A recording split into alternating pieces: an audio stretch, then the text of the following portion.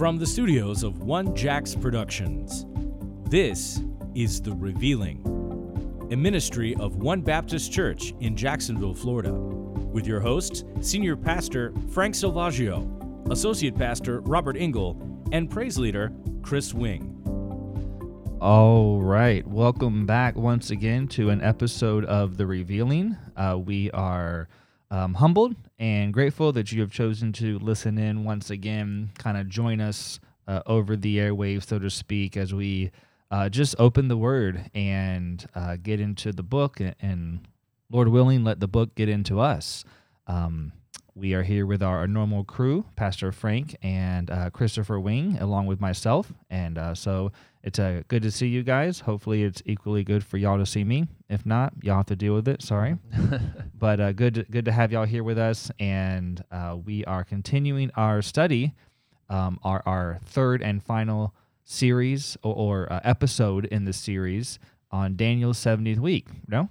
Yes? Good. Yep. All right. We're all on the same page there. So if any of our listeners out there have been tracking with us, we do want to thank you for that, and we're going to just step right into the last part of this. If you have not caught the last two episodes, boy, oh boy, we do ask and implore you and encourage you to check in on those. Maybe just stop this and go do that, because those were very critical verses and things that the Word of God has to offer that we dove into over the last couple weeks there.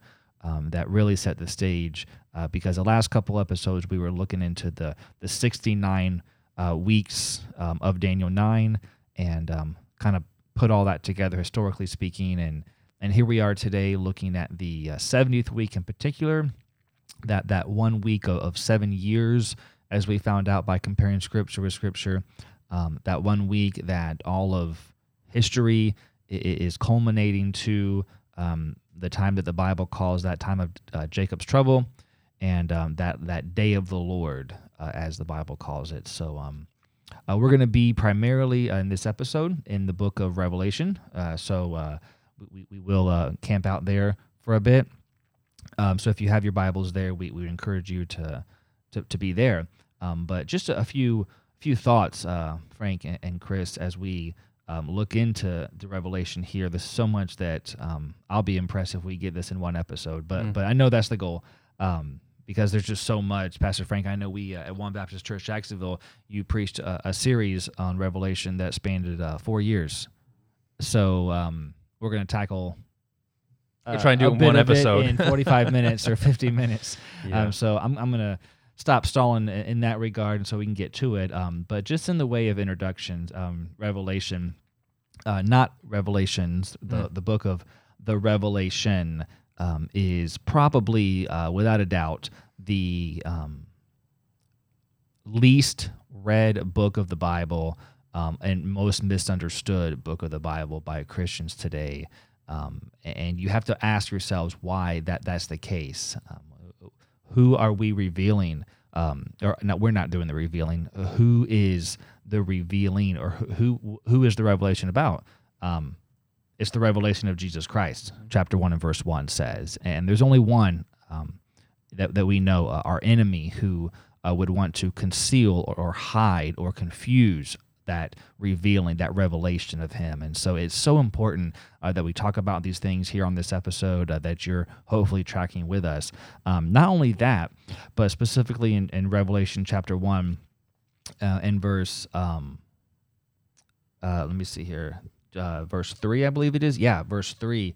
There's a very specific and particular promise, blessing that is given to the readers of this book, that no other book of the Bible, none of the other 65 books are able to boast of this promise, save this one particular book. And not that any book is more important than the other, right? But we know that the book of Revelation specifically says in verse 3 of chapter 1, "Blessed is he that readeth, and they that hear the words of this prophecy, and keep those things which are written therein, for the time is at hand."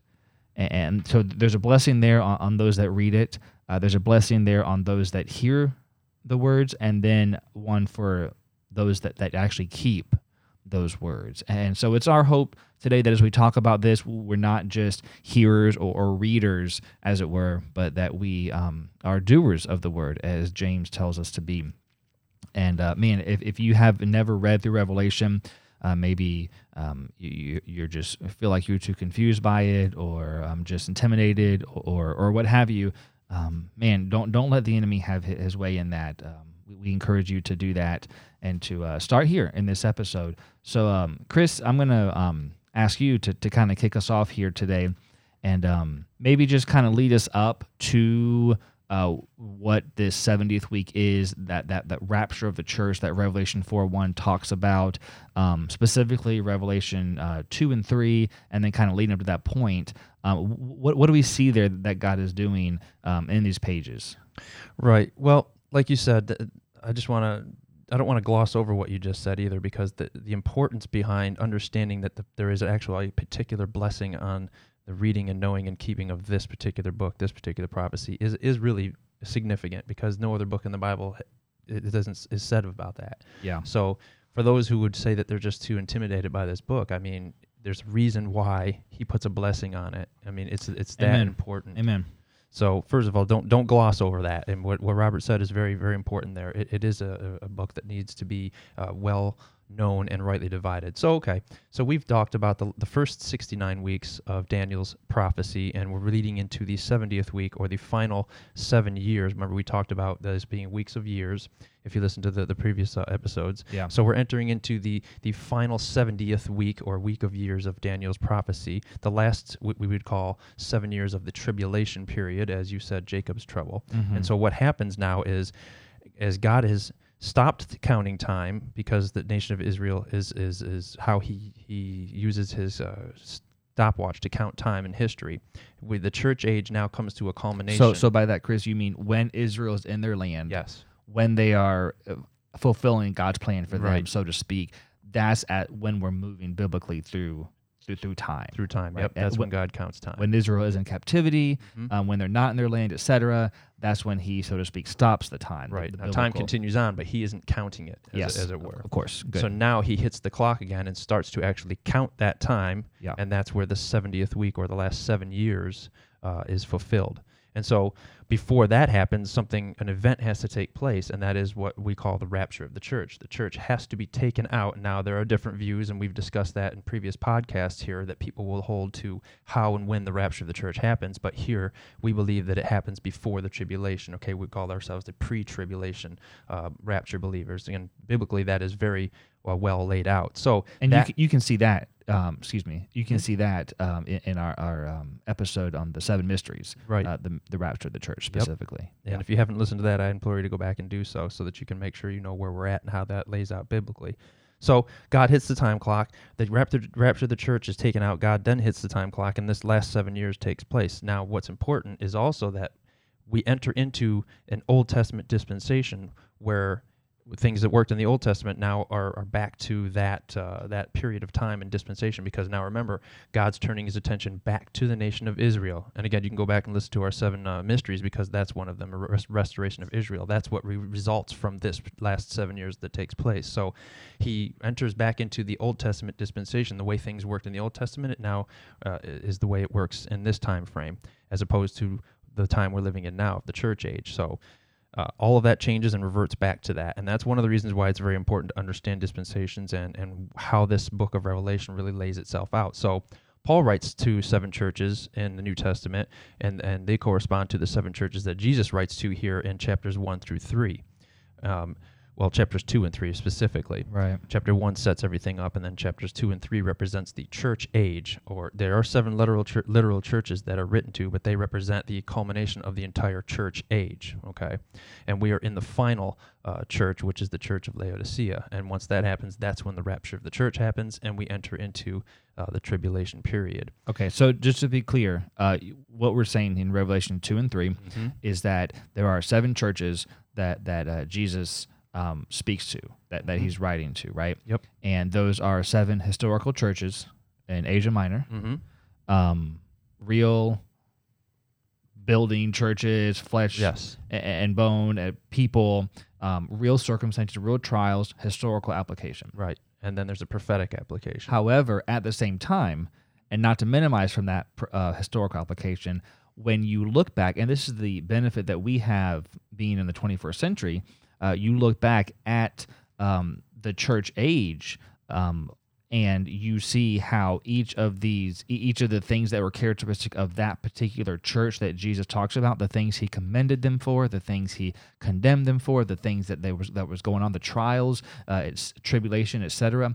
Those are incidentally enough characteristic of the last approximately 2,000 years of church history. Exactly. Yes. And there's just those are just facts. They are, right. Our pastor here likes to say facts are a stubborn thing. That's right. And it's true. Mm-hmm. So you look at that and you're like, man, there's something to that. Absolutely, 100%. And so from the start of the church to the very end, when the rapture happens, is what those chapters 2 and 3 represent, prophetically speaking, the entire time period that you just explained.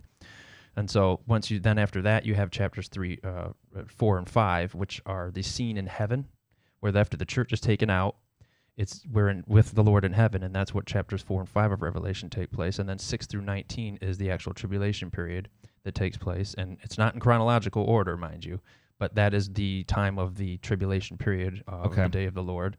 And then that's through 19, and then after that is the millennial reign and the great white throne judgment and eternity future. Okay, so can we kind of take that timeline and condense it? Because Revelation chapter 1, verse 19. Yep. Which is the key. Yep. It's very important that building up to that. If you're listening to this, you really want to stop and this is where you really want to listen. Right. What Pastor Robert's about to say here, because this is the key to breaking down the book of Revelation properly. Yeah. This is the outline that the Lord himself gives us of this book. Absolutely. This isn't Frank, Robert, Chris. Right. So I would say read verse 10 first. Do it. Right. So Revelation 1:10 says, this is John speaking, says, I was in the Spirit on the Lord's day. Now remember that Lord's day is the time of the end here, the tribulation period. Now, Chris, just interjecting here. Yeah. Make sure the listeners are aware that the Lord's day is not Sunday. It is not Sunday. There's no way you're going to go through Scripture and come anywhere close to understanding or believing that the Lord's day is Sunday, although I promise you, if you have a commentary right now in front of you and you go to Revelation 1:10, I would be shocked if you don't see in that commentary that the Lord's Day being referenced to Sunday. Yeah. Now, I think we took an episode or we talked about it the Lord's Day at some point during our 10 Keys of Bible study. Yep. I think we talked about making sure that we understand that the Lord's Day is the 7-year tribulation leading into the millennial reign of Christ. That's the Lord's Day, that biblically defined. You're going to find that all through the Old Testament. All of the Old Testament prophets refer to the Lord's Day. Mm-hmm. They'll say things like "in that day, at that time," or just the day of the Lord. The day of the Lord, right? And we see the same phrase in Revelation 1:10 on the Lord's day. Yeah. And Frank, what you said is, again, just like Chris said earlier, that should not be overlooked. Don't gloss over that, because there is not one instant in all of the Word of God where Sunday is the Lord's day. Right, we've kind of adopted that, so to speak, Sure. in our. Well, and that's why so many people, unfortunately, misrepresent what's going on here in Revelation. Yeah. Understanding that verse, and Chris, you're right, bringing us to verse 10, because understanding what happened was John got taken by Spirit to the Lord's day. Mm-hmm. He got taken to the tribulation period. Yeah. So he's now seeing things from that perspective. Yeah. So he has been taken into the future. Yeah. To the Lord's day, to the day of the Lord, that 7-year tribulation period. That's where he's being planted. Yeah. And then that's where he says, go ahead. In Chris. verse 19. Yeah. He says, write these, then he says after that, because that's where John's perspective starts from, the Lord's day. He says, now the Lord says to him, write the things which thou hast seen, and the things which are, and the things which shall be hereafter. And so that's the perspective that the book of Revelation is laid out in. So he's not writing this from the island of Patmos in 95 A.D. Right. That's not the perspective. He's in the Lord's day. Right. He's gone through the church age. He is at the Lord's day. Mm-hmm. So what are the things that he has seen? The church. The church And age. that would be Revelation 2 and 3. Exactly. Yep. And what would be the things that are? The tribulation itself. which would be chapters 6 through 19, Yep. if I'm not mistaken. Correct. And then, again, from that perspective, the things which shall be hereafter, that would be the millennium, the new heaven, the new earth, Revelation eternity, 20 to 2021. Yep. Yeah, exactly. 22. Exactly. Okay. So so we kind of have that understanding, that perspective, that outline, right? I think we're good there. Okay. So Pastor Frank, talk to us a little bit more as we kind of go into that about what. Not that we'll have to expect this because we will not be here as blood-bought believers, but he does share with us in his word what's going to be happening during that week, during Daniel's 70th week. And just as he does, we mentioned this in one of the last few episodes, I believe, just as he talks about his first coming from 4 perspectives, the 4 Gospels, his second coming and the events that unfold of that day are also talked about in 4 different accounts or perspectives, so to speak. So can you kind of just take that and kind of unfold that and run with that for us for a little bit? Sure. And so let's just make sure we get on the same page if we're not. We are discussing Daniel's 70-week prophecy. We've already, in our past 2 episodes on the subject, have broken down the 69 weeks. Right. And what we what we're making the claim here, because we believe this is exactly what the Bible's teaching, is that after Jesus' death on the cross, when the Messiah gets cut off, Daniel 9:24 through 27, right? 26, I think, is where he says the Messiah is going to be cut off. There is a time stop. And what we're saying is the reason for that time stop is because God's no longer going to deal with the nation of Israel. If you go to Acts 1, you will find, in, if I remember correctly, verse 6 and 7, the disciples before the ascension of Christ asked Christ if he's going to restore the kingdom to Israel at this time. And of course, Jesus says it's not for you to know the times or the seasons that the Father has in his hand. Mm-hmm. And what he says then is that now you're going to go into all the world and be witnesses for me, and you're going to witness to the kingdom of God. So the kingdom of heaven gets put on hold. And we're going to talk about the kingdom of heaven and kingdom of God. I believe those are going to be our next episodes. So that's, we'll kind of break that down for you later. But understand the kingdom of heaven is a physical, literal kingdom where Jesus is going to sit on the throne and rule over the nation of Israel from Jerusalem. And that has been put on hold now. What is now happening is this parenthetical, if you will, and I think we talked about this already, in which we call the church age. And, somebody who's listening might go, oh, wait a minute, man, you can't just do that. You can't just insert stuff like that. Well, here's the thing. Certainly we would never do anything that's not biblical. And certainly we wouldn't want to talk about things that aren't biblical and try to insert our own ideas. When we're talking about Daniel's 70 weeks, unfortunately, most people think that those 70 weeks, when they started, they went through the full 70 weeks and finished. Well, the problem with that is clearly, it's talking about when Messiah is going to get cut off, which he got cut off in 32 AD, is when he got nailed to the cross. If you continue that line of thinking, then the 70 weeks would have ended in 39 AD. Mm-hmm. And what takes place in verse number 27 that did not happen in that period of 7 years.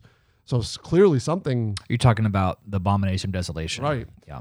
Matter of fact, Jesus even said, when you see, therefore, the abomination of desolation, run into the hilltops and things of that matter over there in Matthew 24. Right. And certainly the Antichrist has not come into the temple to desecrate it.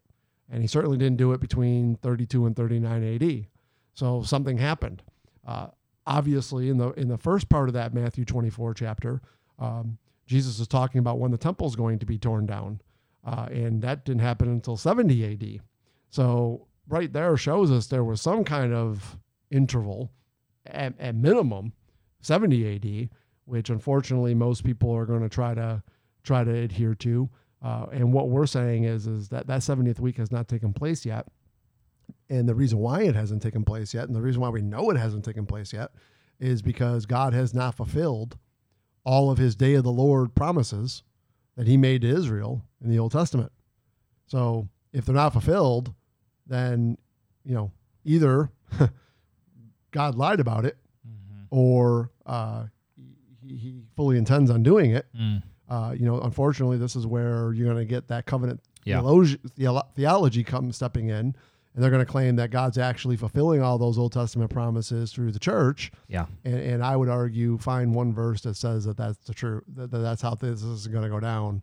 And maybe we could adhere to that, but you'd be very hard pressed to find even one verse to even suggest that. Right. Romans 11 would completely negate anybody thinking that the church has replaced Israel. Yes, sir. God's not done with Israel. All of his promises are going to hold true.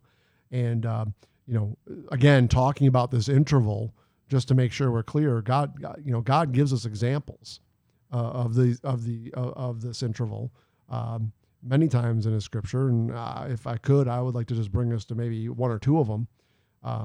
First one that I think I would bring people to is Genesis 49, where Jacob is on his deathbed, and he is going over and talking to his 12 sons about what's going to befall them in the last days. Right. Okay, so obviously he's talking about something much broader than what's going to happen to them in the next upcoming years. When he says last days, he's talking about the tribulation period.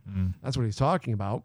So there's that dual application, absolutely, or there are three applications, but yeah. And of course, that helps us understand what's going on in Revelation 7 when you're talking about the 12 tribes of Israel that everyone tries to claim that they are representative of, and no, it's the 12 tribes of Israel. That's what it says. And why is it the 12 tribes of Israel? Because God has turned his attention back on Israel in the tribulation period.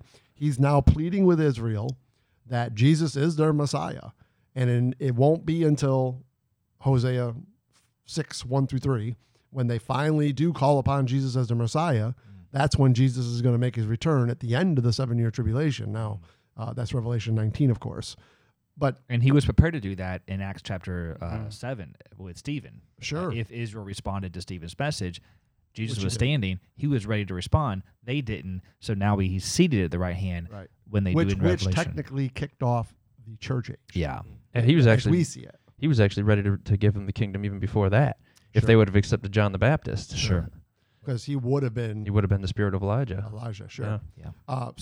Again, going back to that Genesis 49 passage, if you were to go to verse when he talks about in verse Judah in verse 11 and 12, he says that binding his foal unto the vine and his ass colt unto the choice vine, he washed his garments in wine and his clothes in the blood of grapes.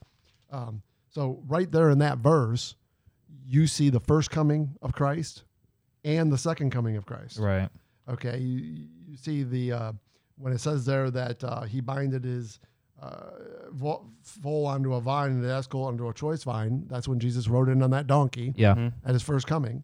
And when it says he washed his garments in wine and his clothes in the blood of grapes, that's the second coming of Christ. So in one verse, you see the interval of 2,000 years. He's talking about the first coming. Now, when you see that, if you will, that little semicolon, what I would say is, okay, now enter the church age. Now come out of the semicolon, and he washed his garments and the day of the Lord. Yeah, exactly. Yeah, that's good. Another example is Jesus himself does it over in Luke. If you were to go to Luke chapter number 4, Jesus goes into a synagogue, and he while he's in Nazareth, and while he's in there, they deliver unto him the book of Isaiah, and Jesus opens up the book to chapter number 61. I don't know if it was chapters back then, but he opens up to what we know as chapter number 61, and he starts to read. And what he reads is the Spirit of the Lord is upon me, because he hath anointed me to preach the gospel to the poor. He hath sent me to heal the brokenhearted, to preach deliverance to the captives, and recover of sight to the blind, to set at liberty them that are bruised, to preach the acceptable year of the Lord. And he closed the book, and gave it again to the minister and sat down, and the eyes of all them that were in the synagogue were fastened on him. And he began to say unto them, this day is this scripture fulfilled in your ears. And again, that's what Jesus was going to do at his first coming. Now, there's one key component to all this. If you go to Isaiah 61, you notice that when he closed that book, there was something he didn't mention. Right. And what he didn't mention was to proclaim the acceptable year of the Lord and the day of vengeance of our God to comfort all that mourn. Why? Because that's the second coming. There's a 2,000-year interval that Christ didn't make mention of in his first coming because he knew that that wasn't the time that that was going to take place. And so he stopped at the comma there. He stopped at the comma, right. Every jot and tittle. Yeah, exactly. And so, again, there's just a couple of examples to show that clearly the Bible teaches these intervals. And there's many, many more if we really wanted to take the time to go through it. But I just wanted to make sure, if anybody's listening, that you understand that this church age, Revelation 2 and 3, is the interval. Yeah. And that's where we're living right now. The 70th week of Daniel, the day of the Lord, the time in which John, the disciple John, the apostle John got taken to, has not taken place yet. Yeah. But he got to witness it. Interestingly enough, so did Daniel. And if you think that those 70 weeks of Daniel 9 were just consecutive weeks without the cutting off and the parenthetical of the church age, et cetera, then you're going to come to Revelation and think of it all as historical or symbolic and allegorical. Which, by the way, many people do. Right. Therein lies the wrong divisions. Which i.e. Seventh-day Adventists, Roman Catholicism, they take this book and they make the book of Revelation as something that has already taken place. Yeah. And once you do that, one of the fascinating things about the book of Revelation that just probably, again, shameless plug, right? I wrote a book. The Lord led me to write a book based on the book of Revelation. Why? Because for me, it is the most unbelievable. And you're right. All 66 books are important. Don't get me wrong. But I don't think you can unlock the other 65 books without the book of Revelation. Hence the reason why God put that special blessing on it. Well, you got to think about it. The Old Testament, the prophets wrote more about this time frame than any other time frame. Book of Revelation refers back to the Old Testament by my count, and I'm sure my count isn't even good, but over 800 times. Yeah. That means we might want to know something about the Old Testament. So if you've heard us mention Frank's book in the past episodes and you're interested in that, you can find that online at our church, our local church's website at onebaptistjacks.world, and you can get that order form and kind of get that all set up there if you're interested. Yeah. Of course, nothing beats the Bible. Amen. And so certainly that is the most important reference point that we can take. But again, so when we're talking about the book of Revelation, the most fascinating thing that I think about that book more than anything to me is it calls out. If you divide it right and you get it in its right context, what God effectively does is he calls out every false religion, every false doctrine, anything that's false, God calls it out right in the book of Revelation. So that gives us the confidence that we can really determine from a biblical standpoint what is right and what is wrong. Sure. What is the spirit of truth and what is the spirit of error? And the book of Revelation is just a fascinating book to do that. But that's neither here nor there, I guess. We're trying to unravel the 70th week of Daniel. And ultimately what you're going to see is that get unraveled through the book of Revelation. Revelation 6 through 19, as you've already stated. And obviously, when you get into Revelation 6 through 19, you're talking about hundreds and hundreds and hundreds of Old Testament prophecies that speak of that period of time. So if you just read Revelation 6 through 19 and think you're going to put the pieces of the puzzle together, you're going to be very, very sadly mistaken. You need to go back to that Old Testament, and you need to start to unravel what all the prophets spoke about during that period of time, and you need to start putting those pieces of the puzzle together properly to really unravel what the book of Revelation, especially chapters 6 through 19, are talking about. Yeah. And obviously, in the scope of this podcast, Robert, you said it before, right? We spent 4 years on this subject, right? And by the way, we could have spent 8 years on this subject. Sure. So we obviously can't do that in the scope of this podcast, but maybe what we could do in the time we have remaining is just maybe try to help people get a preliminary start to how to rightly put this revelation in its proper order. Again, we're talking about that 70th week of Daniel. Of course, the 70th week of Daniel, we talked about this within the last couple of episodes. We talk about how each week is a reference to actually 7 years of time. So 69 weeks have already taken place. That's 483 years. And we gave the reference points to how the Bible teaches us what a week is in 7 years. If I recall, that we did that back in Genesis 29, talking about how Jacob worked a week, 7 years for his wife, Rachel. But anyways, so there's no doubt about it. We're talking about the 7 year period of time. When you look at Revelation 6 through 19, you dive into there, you're going to see a couple terms that are very interesting that help us also pinpoint the 7 year period of time.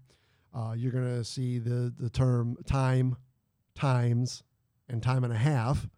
And from a Jewish perspective, what that is a time is 1 year. Times is 2 years. 2.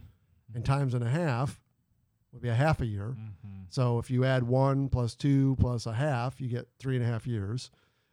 So there's one way that the book of Revelation is broken down. It's broken down in these 3.5 year increments.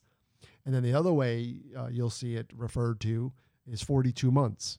And of course, it doesn't take much to go 12 plus 12 plus 12, 3 years, plus 6, a half year, equals 42 months. Again, 3.5 years. So even the book of Revelation breaks it down to 2 3.5 year increments, which obviously add up to 7 years. What we want to make sure we do, especially when we're talking about prophecy, because prophecy is the key to understanding proper doctrine. We certainly don't want to start formulating our own doctrines. We want God to show us what he meant and not us tell God what we think he meant. And the only way to do that is to compare Scripture with Scripture. Absolutely. And that just keeps coming back to my mind as you're talking about all the prophecies that are fulfilled in Revelation. Like, don't just read Revelation 6 through 19, because there's so many Old Testament prophecies that are fulfilled and that are explained, and that are you have to compare Scripture. It's like God is forcing us to do that if we're going to understand His Word, and that's how we got from Daniel 9, the 70 weeks, to Genesis 29, understanding what a week is. It wasn't just 70 literal weeks, and that's the thing is the Word of God is literal, and we take it as such unless He tells us otherwise. And I think this is a prime example of that. And I think it was. After our last episode, you and I were talking actually, because I was looking at Daniel 9 in the King James Version of the Bible, and I was just curious, and I looked at Daniel 9 in a modern version of the Bible, in the NIV, I believe it was, and there wasn't anywhere in that modern version where it says 70 weeks in Daniel 9, 24 through 27. It says 77s and other types of phrases and terminology. It's not until you look at the little post notes or the little footnotes that you'll see it'll say or weeks. Maybe. And that's assuming you have a copywriter who is willing to put that in there, right? Because some of them don't. Well, that's the discretion of man anyway. But the scary thing is you cannot get to Genesis 29 from Daniel 9 to find out what a week is, or that it's even a week if you're reading that NIV or that modern version. Like, what are 77s? Like, that's so ambiguous. So you're not even going to know to compare Scripture to Scripture or know that Genesis 29 is the key. So in Revelation, if we were to go to the last chapter, yes, God says something that I think every single person listening to this should seriously consider. God says, don't take from my word and don't add to my word. Anybody that does so will be cursed. So we could argue about the King James issue all we want. All I can say is you have to pick a side, though. And what I mean by that is you only have three choices. Either you don't believe the King James and you don't believe any of the modern translations. Okay, that's one side you can pick. Number two, you could pick the King James. Or number three, you could pick the modern day versions. And you say, well, why are you separating the King James? Because the King James is the only one that comes from Textus Receptus. Yeah, that manuscript. We're talking about manuscripts here. And, the argument is not really truthfully which translation. No. The argument is what manuscript did the translation come from? Correct. Most people don't even understand that. Yeah. They don't understand where manuscripts came from. Yeah. And the reason why we're separating the King James from all other manuscripts is because, or all other English translations, is because the King James is the only one that comes from Textus Receptus, which, by the way, is the Byzantine text that came out of Antioch.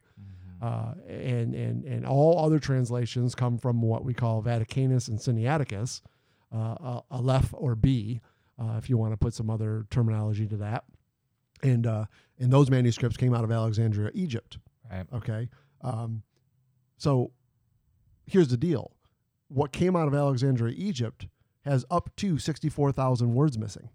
So the reason why I'm asserting you got to pick a choice here, because God said, don't add to my word or don't take from my word. Yeah. Either the King James added to the word because it has 64,000 more words, or the modern translations took from the word.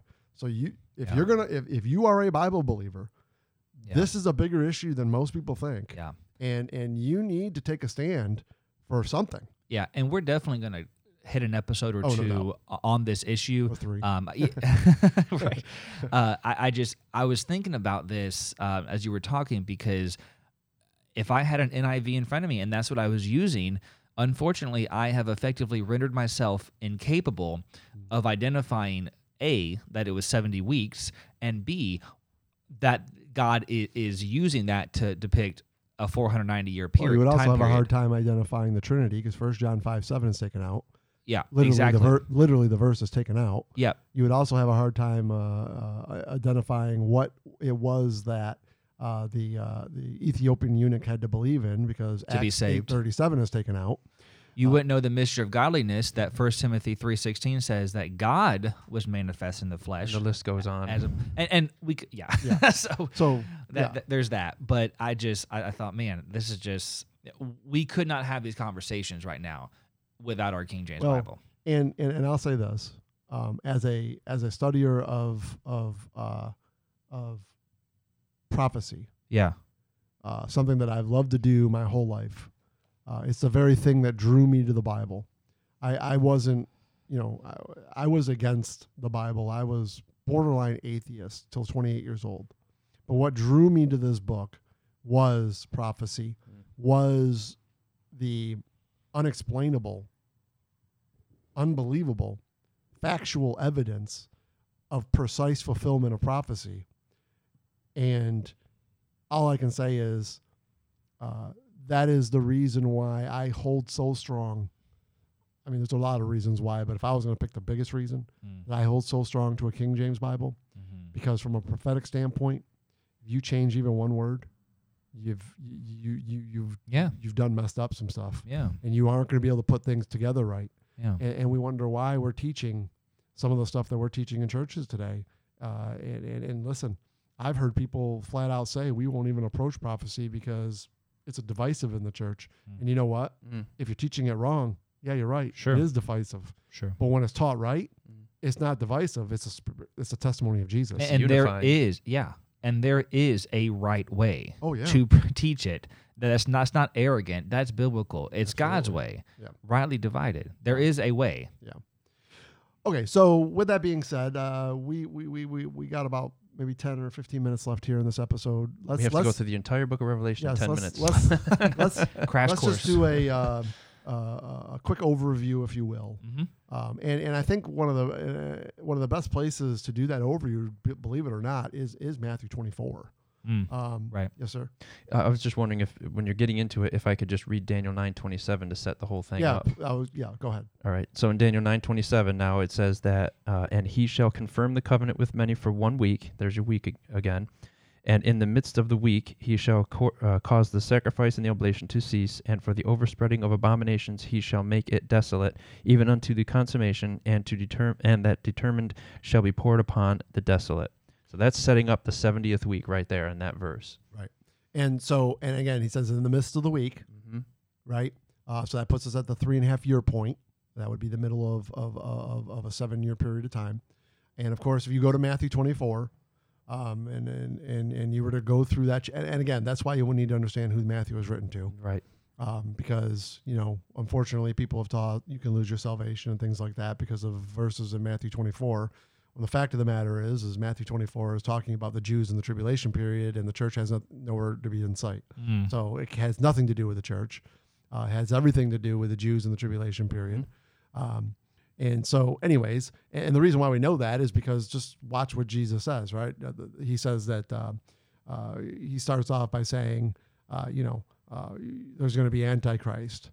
He talks about how there's going to be wars and rumors of wars. He talks about how there's going to be pestilences, and he talks about how there's going to be these things that are going to take place in the tribulation period. And what he's doing is he's unraveling the seals judgments.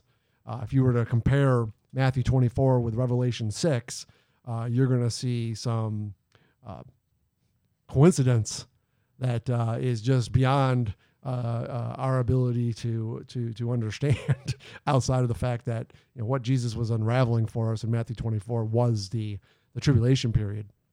And he talks about when you see, therefore, the abomination of desolation in Matthew 24. Again, he's talking about Daniel's 70-week prophecy now. He says, he tells the Jews to go run into the hills. Why? Because at the middle of the tribulation period, the Antichrist is going to be hell-bent on destroying every Jew. And you say, well, why is the Antichrist going to be hell-bent on destroying the Jews? Because the Antichrist knows that if the Jews call upon Jesus as Messiah, he's going to return. The devil's always been bent on destroying Jews. Okay? Listen. You don't think the devil knew in 1948 that the Jews were about to come back into their land? He knows this Bible. Yeah. He knows that Ezekiel prophesied the exact time that Israel would come back into this land. So what do you think he tried to do to the Jews prior to 1948? Well, he raised up a guy by the name of Adolf Hitler. Holocaust. Right, to try to destroy them. Yeah. The devil. There's something to that. If you want to follow, I think we may have mentioned this, and we certainly have mentioned it in our church. Listen, when God moves, just make sure the devil's always going to counter move. Okay, and that's just the way that's history. But nothing's new under the sun. What has been shall be. You want to know where we're going? Just look where we've been. And you're going to be able to unravel the truth of what's coming. The devil's always been hell-bent on destroying the Jews. And the reason why he's hell-bent on destroying the Jews, because he knows that's where Messiah is going to come from. And the reason why he knows that's where Messiah is going to come from is because he knows the Bible just as well. I would argue he knows the Bible better than any Christian on planet Earth today. Yeah. He knows who the Word of God is. You understand? But anyways, with all that being said, that 7-year tribulation, if you compare Matthew 24 with Revelation 6, you're going to clearly see how Jesus breaks it down for us. He talks about how those first 4 seals are the beginning of sorrows. Then he talks about how the Daniels, when you see that abomination of desolation take place, then run to the hills. And when you do, then great tribulation will take place. And of course, the great tribulation is the second half of the tribulation period, which would be the seals 5, 6, and 7, if you will, respectively, in Revelation 6. And the one thing that I would want to turn people's attention to, just to make sure, because what I'm about to say might confuse some people. So if you go to Revelation 6 and you look at the 6th seal, And again, this is going to be something that this is why you want to make sure you have a good working knowledge of the Old Testament. But if you go to the sixth seal, starting in verse 12, I'm in Revelation 6. It says, "And I beheld when he had opened the sixth seal, and lo, there was a great earthquake, and the sun became black as sackcloth and hair, and the moon became as blood, and the stars of heaven fell unto the earth, even as a fig tree casts her untimely figs, when she is shaken of the mighty wind. And the heaven departed as a scroll when it is rolled together, and every mountain and island were moved out of their place," and it goes on from there. Now, listen, you would have to go back into the Old Testament to recognize that when the sun turns black and when the moon turns blood is when the day of the Lord culminates. In other words, it's the end of the tribulation period. The heavens are going to scroll back. Why? Because Jesus is getting ready to return, Revelation 19. Yeah. Okay? Right. The reason why I bring that all to everyone's attention is because what this does is it helps us understand that this book isn't a timeline. Right. Okay? You're not necessarily, when you get to Revelation 6 and you go through 19, you're not looking at a timeline of events. You're not looking at 7 seals, then 7 trumpets. After the seals. Right. And then 7. Yeah. No, what you're looking at is 4 different tellings of the story. Mm-hmm. The seal judgments are taking place during the whole 7-year tribulation. Then the trumpet judgments are taking place through the whole 7-year tribulation, right?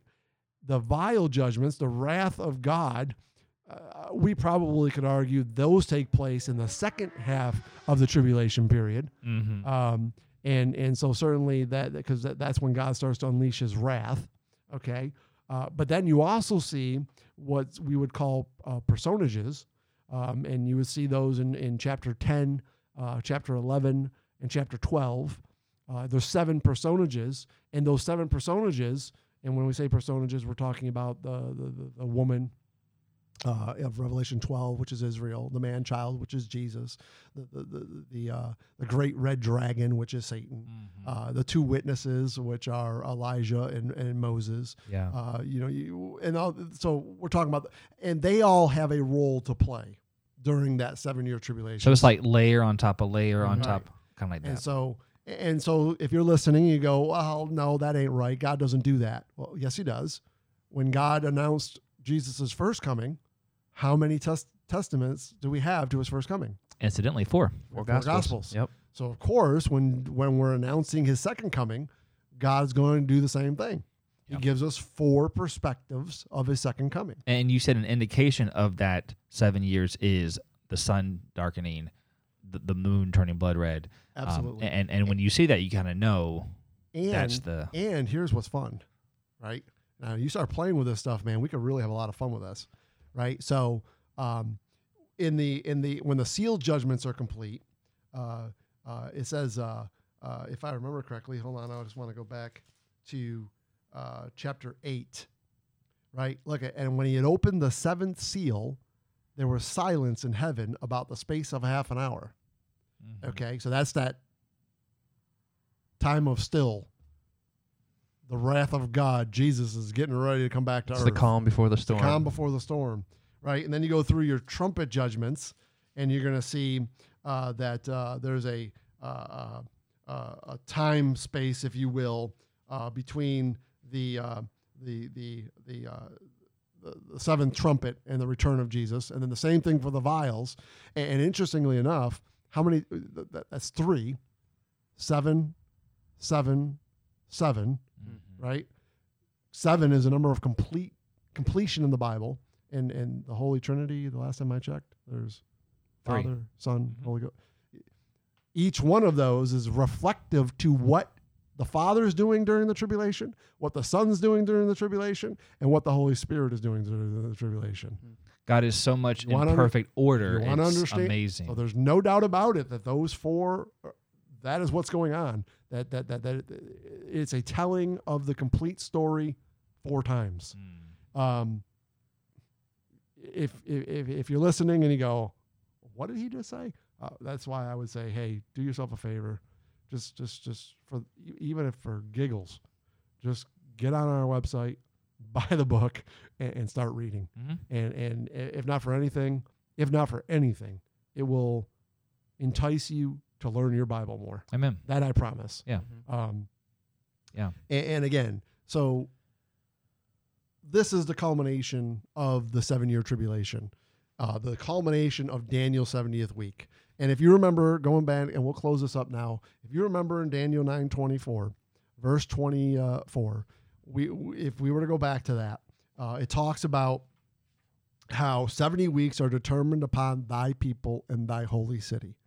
So when we look at that, what we're talking about is thy people, Daniel's people, is Israel, right? And the holy city is Jerusalem. And so when will the nation of Israel be cleansed, if you will, based on this verse? It says the reconciliation for iniquity, to bring up everlasting righteousness, to finish the transgression, to make an end of sins and seal up the vision and prophecy, and to anoint the most holy. When's that going to happen for the nation of Israel? We could go to Romans 11 right now. We could go to all the Old Testament prophecies that speak on this event. It's going to take place at the end of the 7-year tribulation, when Jesus returns on his white horse, with the church, by the way, following him. And he is going to do some damage on planet Earth. Like some people just don't understand what kind of damage he's about to bring. It's going to be some pretty, when he talks about trouncing the wine press, and that the blood's going to come up to the bridle of the horse, you're talking about some serious damage Jesus is going to bring. And we just don't like to think of Jesus that way. But he is a God of vengeance, and he is going to bring his vengeance on planet Earth like we've never seen. And it's going to be a very, very scary time. And we need to make sure that we're on the right side of this thing. Yeah. And he will definitely be kicking butt and taking names, to say the least. So just so you can know for reference there, in Revelation 14, particularly verses 19 and 20, you see that wrath being poured out, and he does that. When he pours out that wrath, it's without mixture. It's full strength at that point. All the vials have been filled up, and the world has reached its peak of sin, and he comes and he puts his judgment down like never before. His wrath, his indignation, the Bible says. And those are the characteristics that you see in all of those Old Testament prophecies about the day of the Lord. A terrible day, a great and terrible day of vengeance. So he makes no bones about it. And so as we wrap up Daniel's 70th week, again, what I would say is here's what we're looking for. As we are entering a period of time that I think the Bible speaks more about than even when Jesus was here that first time. We're entering that period of time now. I think we're already in it. It's beyond unbelievable how many prophecies speak of the day that we live in and what's coming here in the very near future. But here's the thing we want to understand. The day is coming when God, through his Son, is going to return to this earth and set up a physical, literal kingdom here on earth, where Jesus is going to sit on the throne, and he is going to be king over Israel and over all of the earth. And that's why it's so critical to understand Daniel's 70th week. But then, to top that off, it's critical to understand the difference between the kingdom of heaven and the kingdom of God. Because if you don't understand the difference, you are going to miss out, most likely, on really truly understanding everything we've just talked about in these last 3 episodes. Because it's a culmination of what is coming for Israel. And it's so important and so vital to understand. And I believe, if I'm correct, that's going to be our next couple of episodes. Exactly. And that is going to leave us parking right here, and that is a perfect segue, because you're right, those do go hand in hand, Pastor Frank. And so next time we are going to be talking about the differences between the kingdom of heaven and the kingdom of God, because God very clearly says there are differences. They are very different kingdoms. And so we hope you'll join us next time for that. Until then, stay in the Word. We praise the Lord for it and for you hanging with us, and we will catch you next time.